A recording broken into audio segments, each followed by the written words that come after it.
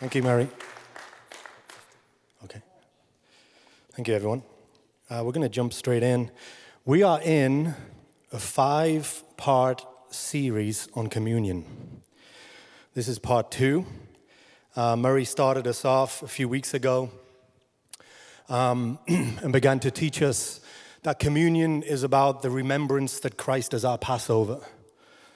And then in the same way in the Old Testament, when the Israelites were getting ready to be delivered out of Egypt, and there was a final plague, there was a final act of God which consisted of the angel of death sweeping through the city and taking the life of every firstborn son.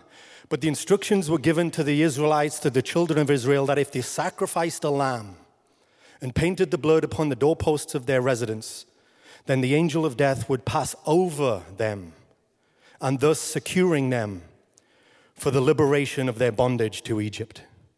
And in the same way, Christ is our Passover lamb.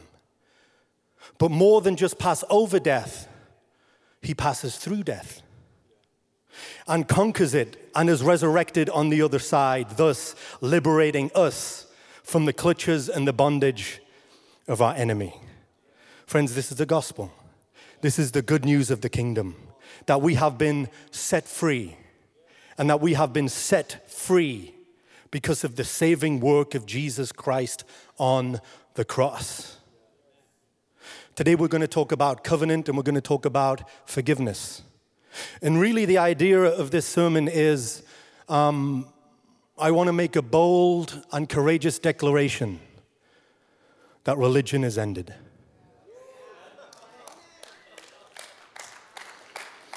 And more importantly, the guilt and the shame and the condemnation that comes with any type of attempt or mindset within us that wants to strive and to work in order to find favor with God has been completely destroyed and demolished at the cross. Amen.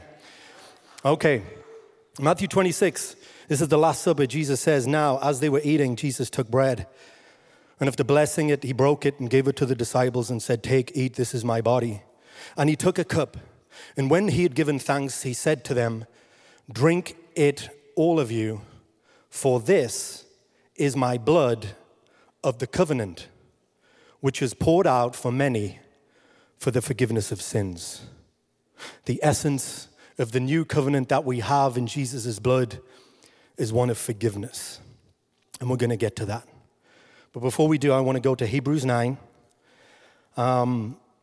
The writer of Hebrews from chapter 7 onwards has been digging down into the Old Testament and bringing up various images and symbols and realities that were found in the Old Covenant.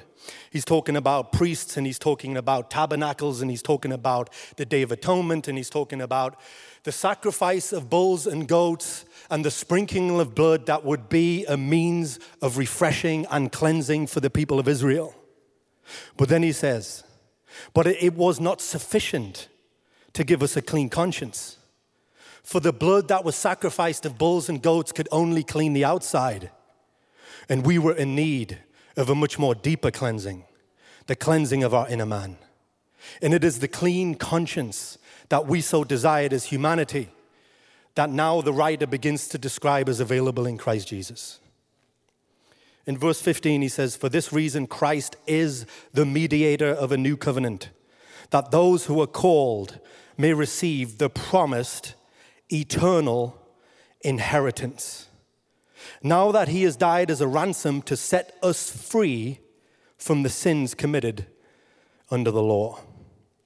He goes on to describe and uses language like will and testament, and basically begins to explain the very concept that a will is not put into effect until there's a death. And we know this too well in our present society, that an inheritance and a will is only released when the provider and the creator of that will passes away. And the writer says, it's no different than with Jesus. Verse 23. It was necessary then for the copies of the heavenly things to be purified with these sacrifices. But the heavenly things themselves with better sacrifices than these. For Christ did not enter a sanctuary made with human hands that was but a copy of the true one. He entered heaven itself. Now to appear for us in God's presence. nor did he enter heaven to offer himself again and again. Most holy place every year with blood that is not his own. Otherwise, Christ would have had to suffer many times since the creation of the world. This is it right here. But he has appeared once and for all at the culmination of the ages to do away with sin by the sacrifice of himself. Just as people are destined to die once and after that to face judgment, so Christ was sacrificed once to take away the sins of many. And he will appear a second time, not to bear sin, but to bring salvation to those who are waiting for him. He continues in chapter 10 and verse 11, and he begins to talk about, again, driving this point home. Day after day, every priest stands and performs his religious duties again and again and again, offering the same sacrifices, but to no avail. But when this priest had offered for all time one sacrifice for sins, he sat down at the right hand of God. And since that time, he waits for his enemies to be made his footstool. For by one sacrifice, he has made perfect forever those who are holy. This is resolute. The language here is profound, it's explosive. He's saying this thing is without ceasing, it is without end, it is forever, it is complete, it is perfect, it is the fulfillment, it goes all the way, it is sufficient, it is necessary, it is final, and it is for us, the sanctified, ones who have been made holy, ones who have been set apart for righteousness in his blood. He then begins to echo Jeremiah 31:34, verse 16. This is the covenant I will make with them. After that time, says the Lord, I will put my laws in their hearts and I will write them on their minds. And then he adds, this is beautiful. Their sins and lawless acts I will remember no more. For as far as the east is from the west, is how far I have removed your transgressions from me. And I have placed them into a sea of forgetfulness. And I heard a preacher once say, then he puts up a sign that says no fishing.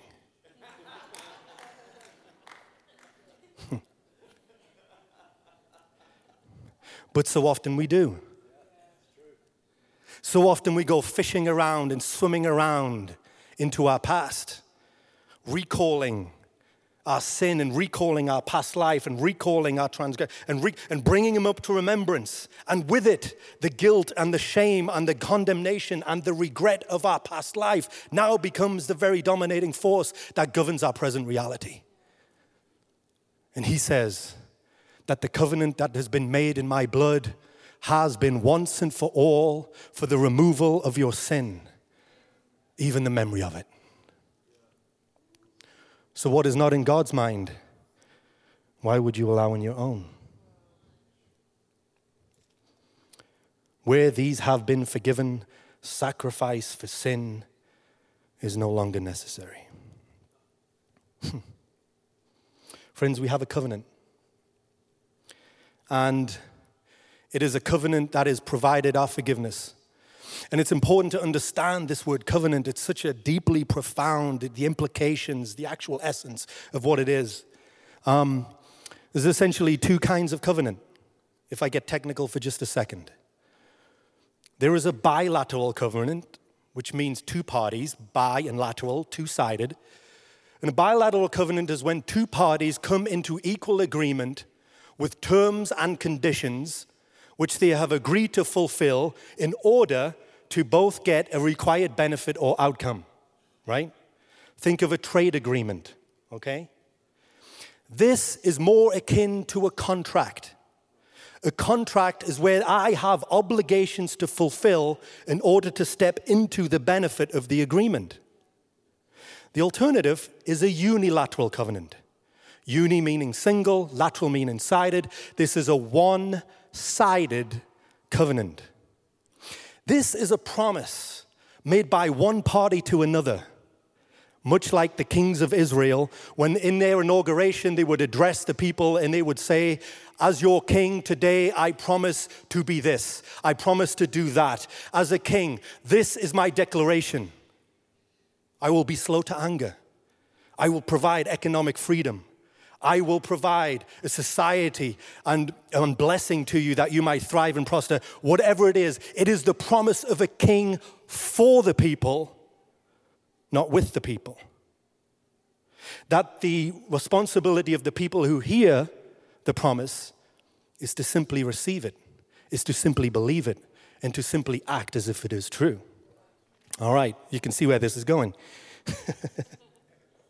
I want to go to Genesis 15, and I want to look at Abraham just to drive this point home.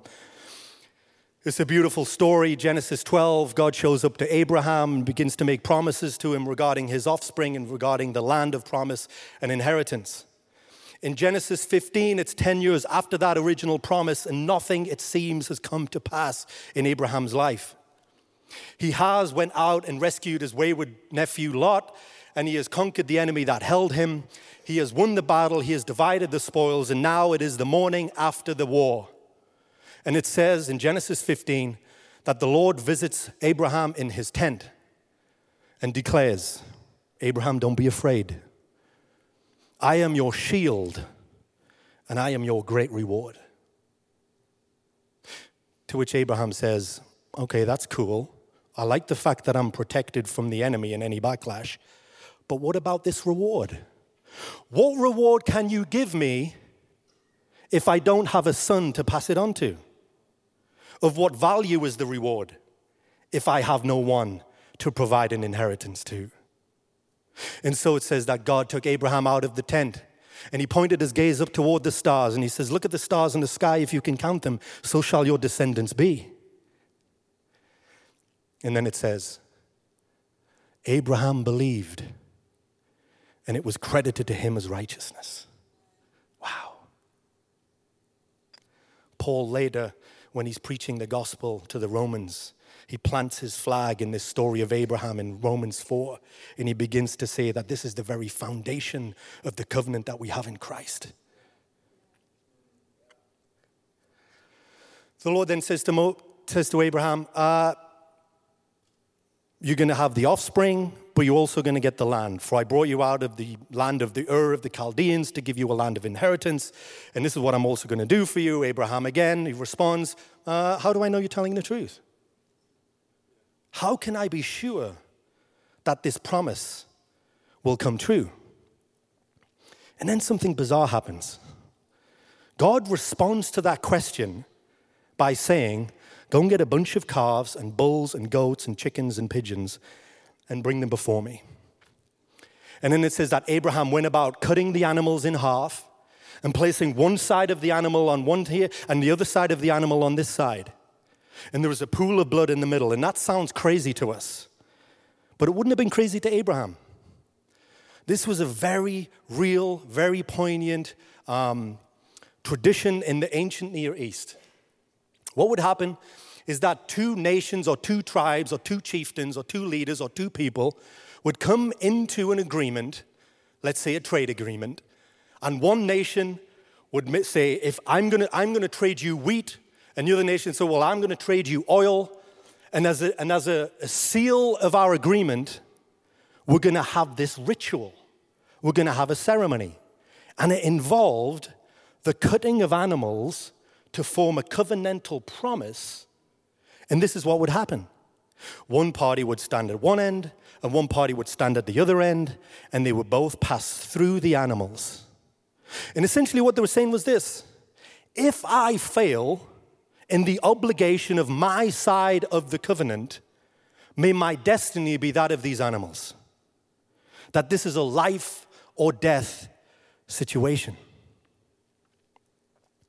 Now, what happens next? Abraham arranges the pieces, the covenant is set up, he gets ready, he takes his place at the side, he knows the deal, and it says all of a sudden Abraham fell into a deep sleep.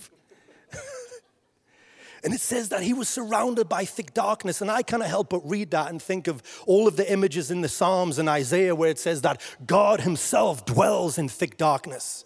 That Abraham was somehow transported into a state that wasn't just napping and dreaming and Z's and pizza. He was transported into a reality, into the very presence and heart of God himself. There's someone else who was in a deep sleep. Adam. That word tademach, it's so rare in the Old Covenant. These are the two prominent ways it is used. Abraham is in a deep sleep, and Adam is in a deep sleep. And when Adam is put into a deep sleep, God extracts a bride from his side.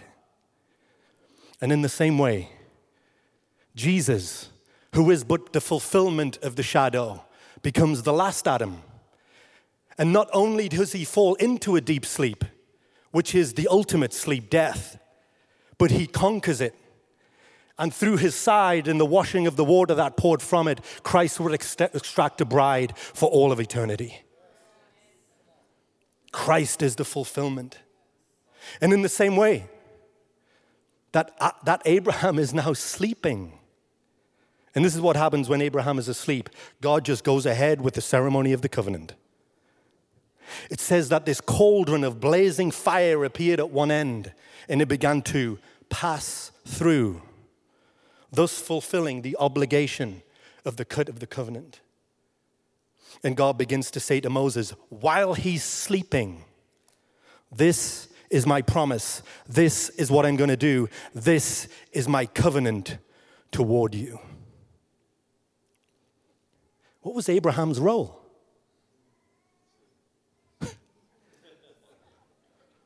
Abraham's role was completely passive.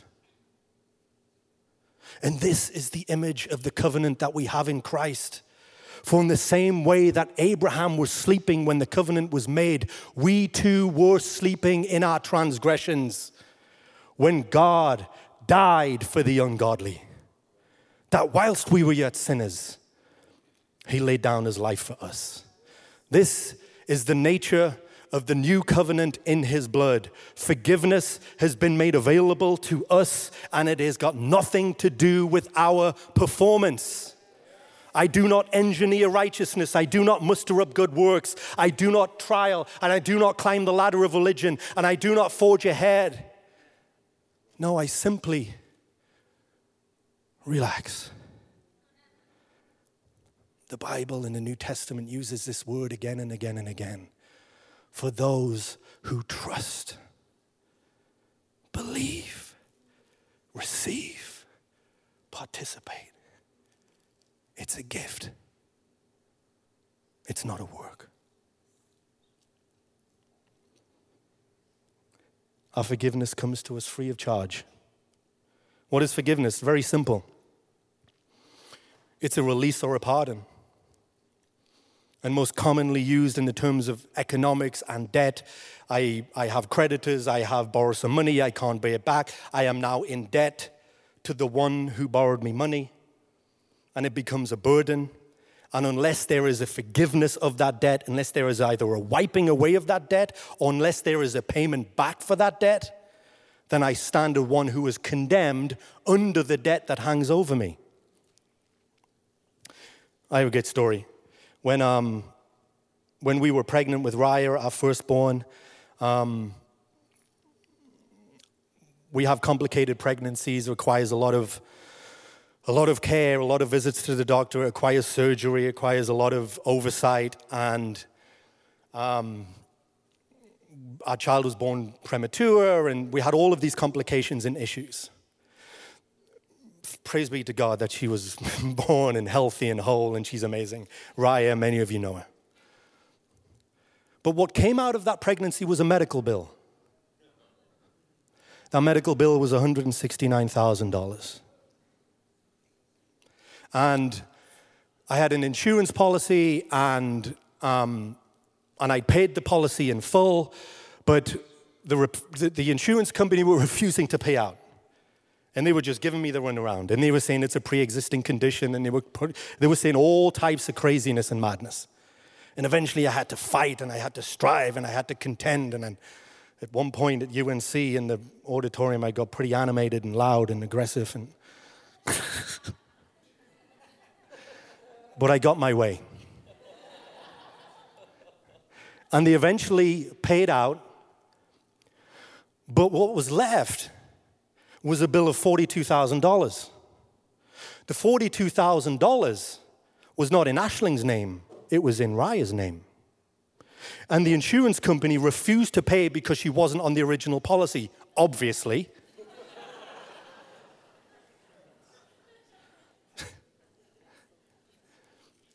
And so for 18 months to 2 years, we continue to get the letters and the emails and the attempted phone calls. Where's our money? We want our $42,000. And then the letters become red, and then they go to creditors, and on and on and on and on it goes. And we apply for gift aid, and we apply for this stuff, and everything gets rejected, and everything gets knocked back because we're not American citizens, and it becomes a trial and a burden.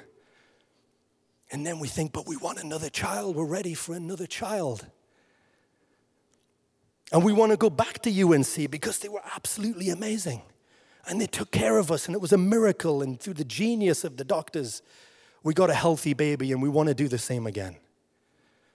But we can't go because we already have this debt. One night, me and Aisling had just sat watching TV, chatting, listening to worship on YouTube, and the songs are going, you know how it is, one song ends and then another one comes on, and then we just kind of lost track, and we're just chit-chatting. It's nothing serious. It's not deep. We weren't praying. We weren't fasting. We're just chatting and listening to some music. And then the next track that comes on is not a song, but it's a teaching. And Georgian Banov, it's a little 7-minute teaching. It's Georgian Banov is in Bethel Church. And he's teaching on the year of Jubilee. And he's saying how 2016 is the Jubilee of Jubilees.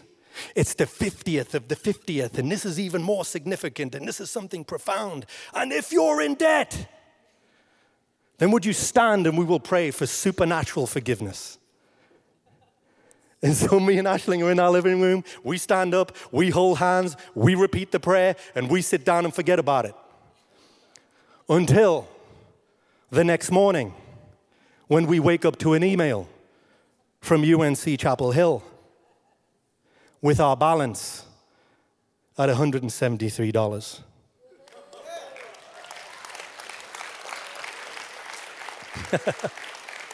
Yes! And so I get my debit card out and I'm ready to pay the final bit and I'm typing in the numbers and all of a sudden I get this check. Wait a minute. God's not the God of 99.9% breakthrough. Surely if God can wipe out 41,000, he can wipe out this last couple of hundred. For God is the God of 100% deliverance. Come on. So I put my card in my pocket and I forget all about it until 2 days later on the Friday morning, we get another email.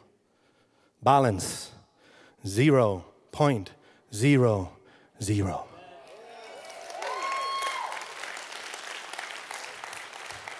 No explanation, no justification, no reason, nothing. Just a balance sheet, 0.00. Now, what was my role in this? What did I do to receive it? I didn't do anything. All I had to do that was to believe it would be true. Imagine if I didn't. And he began to set up a payment plan and a direct debit and paying $500 a month for the next 1,000 years and all the rest of it. And this is what we often do with our lives and our relationships with God. That we don't understand that the debt has been wiped clean and it was nothing of my ability. I did not get a line of credit. I did not apply for a loan. I did not set up a payment plan.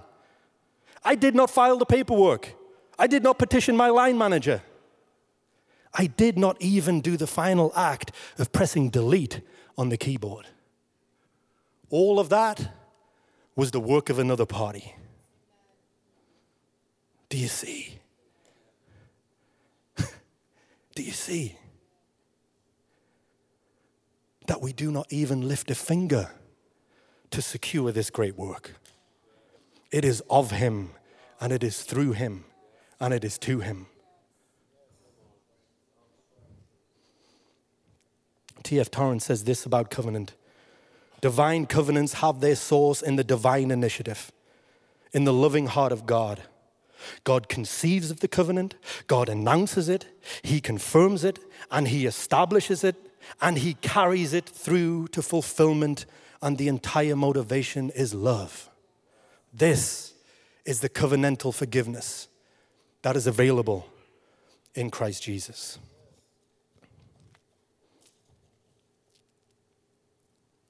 (1 Corinthians 1:22), Paul says this. He says that the Jew demands a sign and the Greek looks for wisdom. But we preach Christ crucified, which is a scandal to the Jew and foolish to the Greek. But in Christ and to those who have been called, both Jew and Greek, he is both the wisdom and power of God.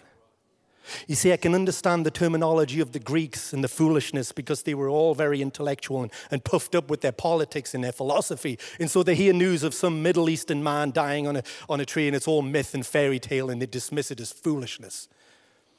But I'm more interested in why it will be a scandal to the Jew, and the answer is very simple. Because Paul was preaching Christ crucified, and through that finished work, now a covenant was made available to all of humanity that says, it is not your works, but his.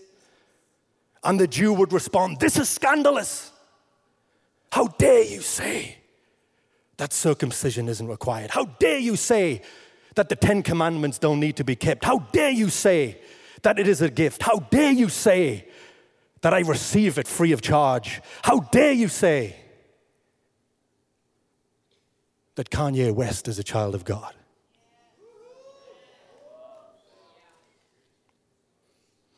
I've seen no evidence. I've seen no fruit. I've seen no repentance. So until I've seen him walk it out, we're going to put forgiveness and grace just over here on reserve, and we're going to continue in cynicism and skeptical behavior until we see the evidence that is sufficient for me to change my mind. And friends, this is the reality. The church is divided over this. You don't need to be on social media and to see, this guy yesterday, Kanye is working for the Illuminati to deceive the church. He's the Antichrist. And it is with this very mindset. Because they cannot accept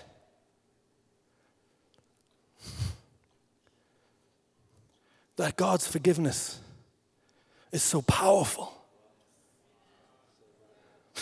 It's so radical. It's so unconditional that it would cry, whosoever may come.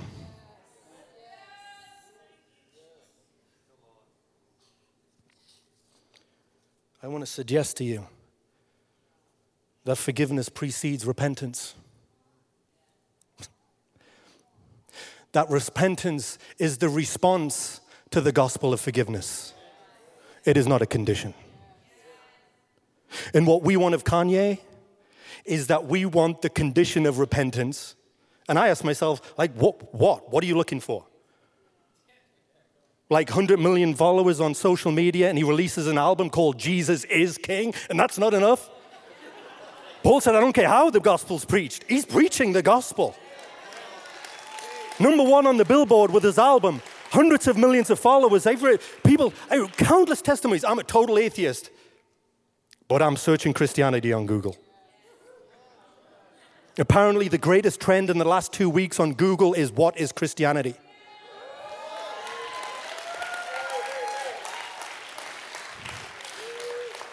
And yet the religious mind that sees the gospel of grace as a scandal would say, oh yeah, we'll see. Let's see how this plays out. I'm going to reserve my judgment for now. Thank you very much.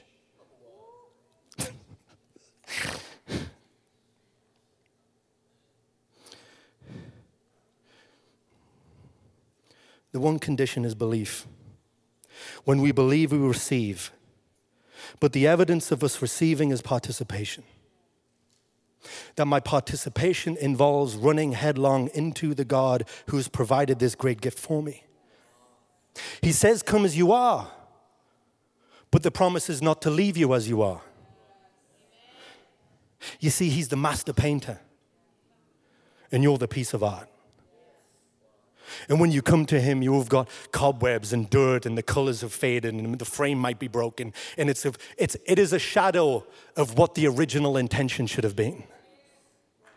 But Christ is the master painter with delicacy and precision and intention and foreknowledge of who he created you to be, begins to work on your life and begins to touch it up and he begins to color it. And it becomes a work of restoration. That your life in God is one of restoration. But I have to yield. I have to surrender. I have to submit. I've got a little illustration here.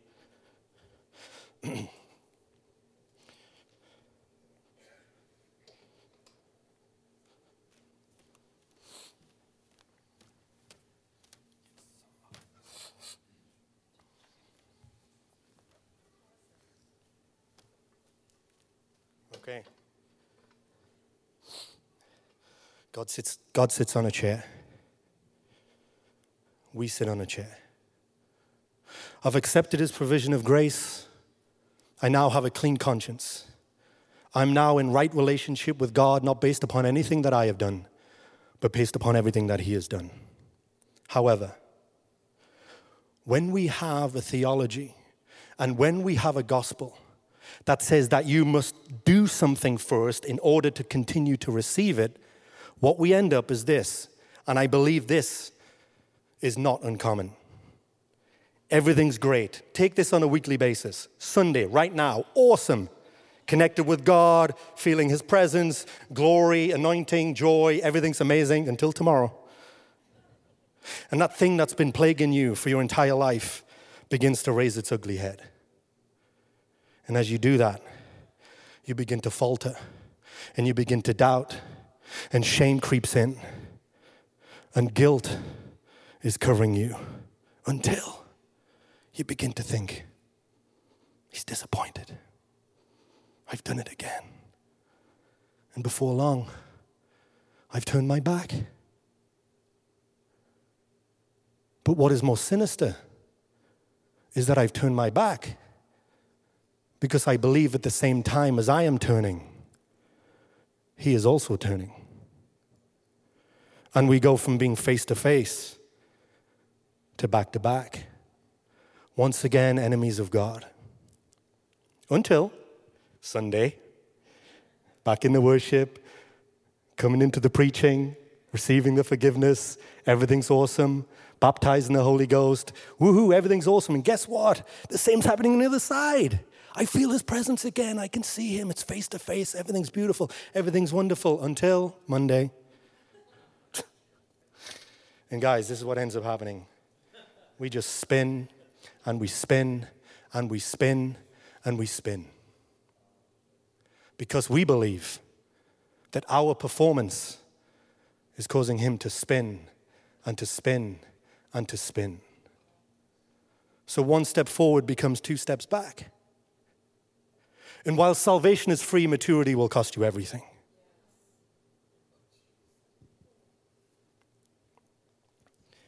This is maturity. In fact, let me say this. This is the dilemma of backsliding. The dilemma of backsliding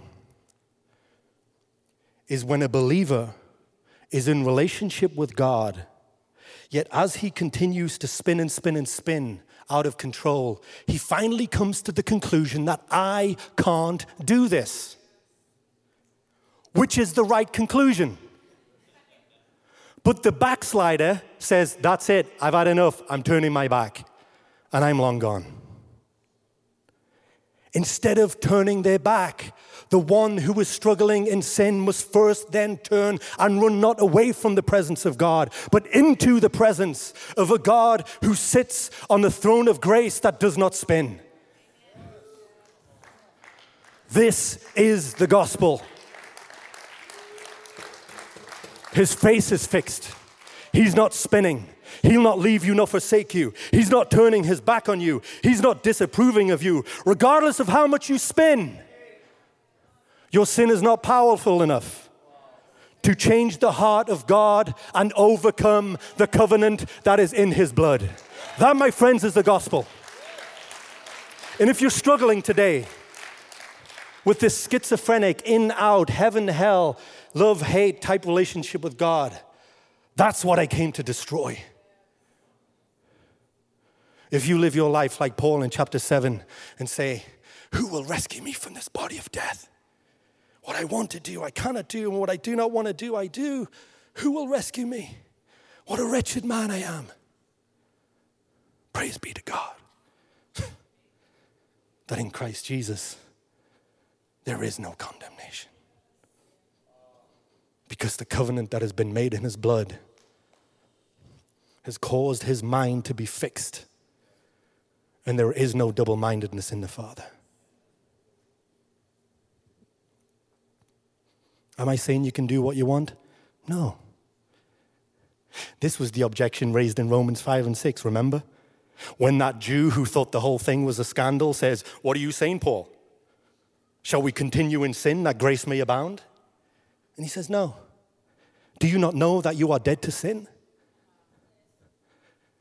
Do you not know that you are now alive in God? Why would you want to live that life when you've been set free? In Romans 6:11, he says, now therefore, children, reckon yourselves dead unto sin and alive in God. That's King James. That reckoning is an economic term. It simply means at the end of the day of business, you reckon up. You count the money, sales and income and all the rest of it. Paul is basically saying, friends, do the math. And realize that your balance sheet is now 0.00.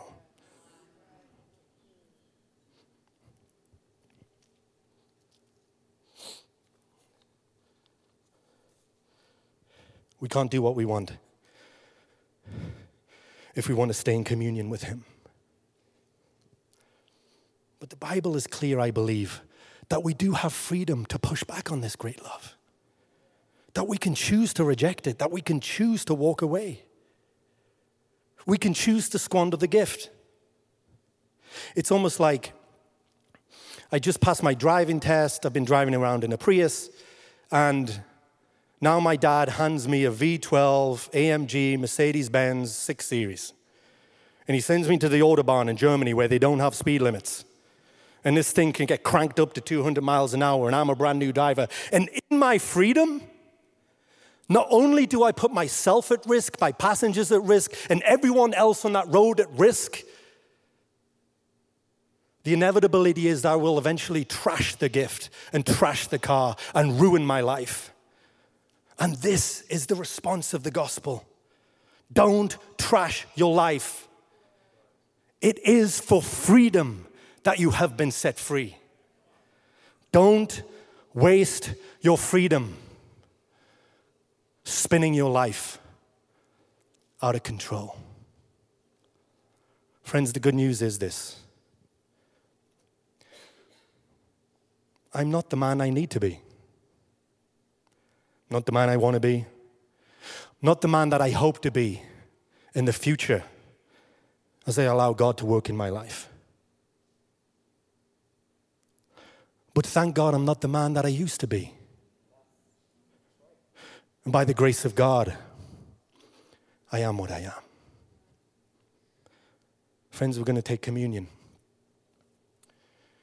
We're going to take it and then we're going to come back to our seats and we're going to minister for 5 or 10 more minutes. So if you go now, do it soberly, stay in this moment. Maybe just even do it in silence and then come back.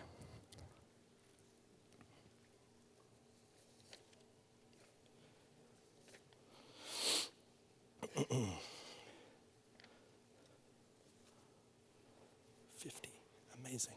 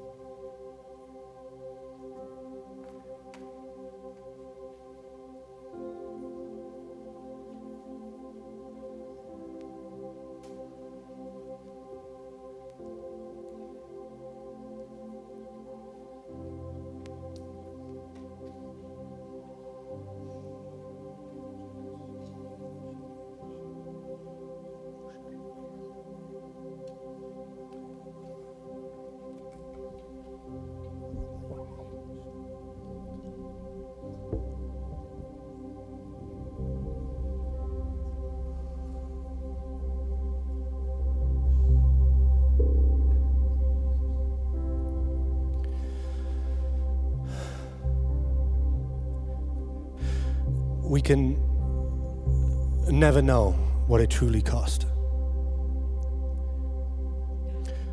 Nor do we have words that can describe this love. All we have is an image of the crucified God hanging on a tree, bleeding and dying for me. For whilst we were yet sinners, Christ died for the ungodly, and makes the invitation. For whosoever shall believe in me shall not perish, but have eternal life. Friends, if there's anyone in this room and you do not know of the grace and the love and the unconditional nature of God's relationship to us, and you have not yet entered into the receiving of the gift of life, then I urge you to say yes. I urge you to receive the gift. And if that's you and you're sat here, it's just a simple prayer. God, I believe you. I believe everything the man just preached. I don't quite fully understand it, but I know something is beating inside of my heart in a place that I've never quite known. That's the Holy Spirit drawing you into the gift of life. Just say yes.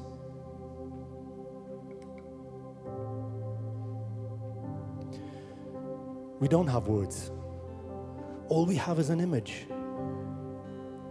And when we take communion, we bring to remembrance that image.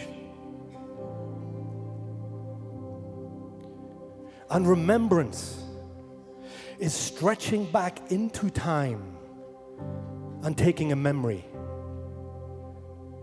and bringing it to total recall in such a way that a past memory becomes a present reality. And as we drink of the cup and as we eat of the body, we are bringing to remembrance that very image. And for me, in that image, it is at Calvary that God looks at me. And he sees me as the crowd who call for his death. And he sees me as Pilate, who passively gave the people what they wanted, even though he shouldn't. I am the scribe and the Pharisees who had been plotting his death for months. But ultimately, I am the Roman soldier with a hammer in my hand, malevolently driving a 9-inch nail into his wrists.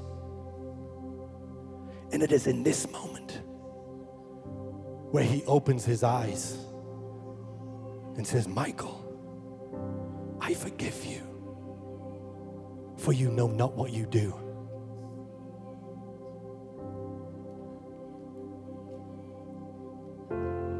Go ahead and drink the cup and eat of the body that has been provided for you. And as you do, enter into a divine exchange. God, I give you my guilt. I give you my shame. Condemnation is illegal. Father, forgive me. I receive it. I felt God say, tell the people to fill their bellies. Tell the people just to fill up to overflowing on the forgiveness of the cup that has no end. Like the widow's oil that just kept pouring as long as there was an empty vessel. As long as I have no righteousness of my own, then I am an empty vessel, perfect for the outpouring of his blood.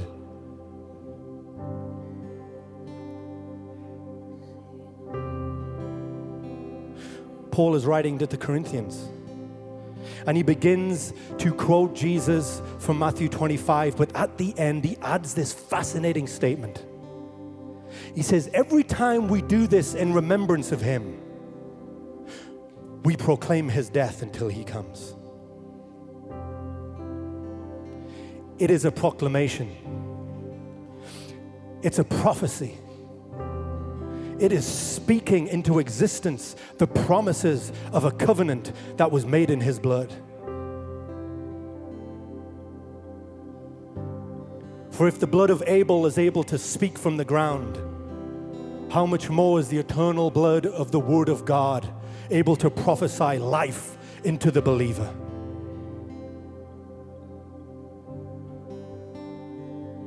For Paul is describing this very thing, and he says, for he who did not spare his own son, but freely gave him up for us all, will he now not graciously with him give us all things? Friends, it's in a moment like this, as we take communion, that the very act becomes a prophecy to impart to your life everything that you need for life and godliness. That's the promise of the covenant. So we're going to take a few moments, and I want you to do business with God. We're in no hurry. This is significant.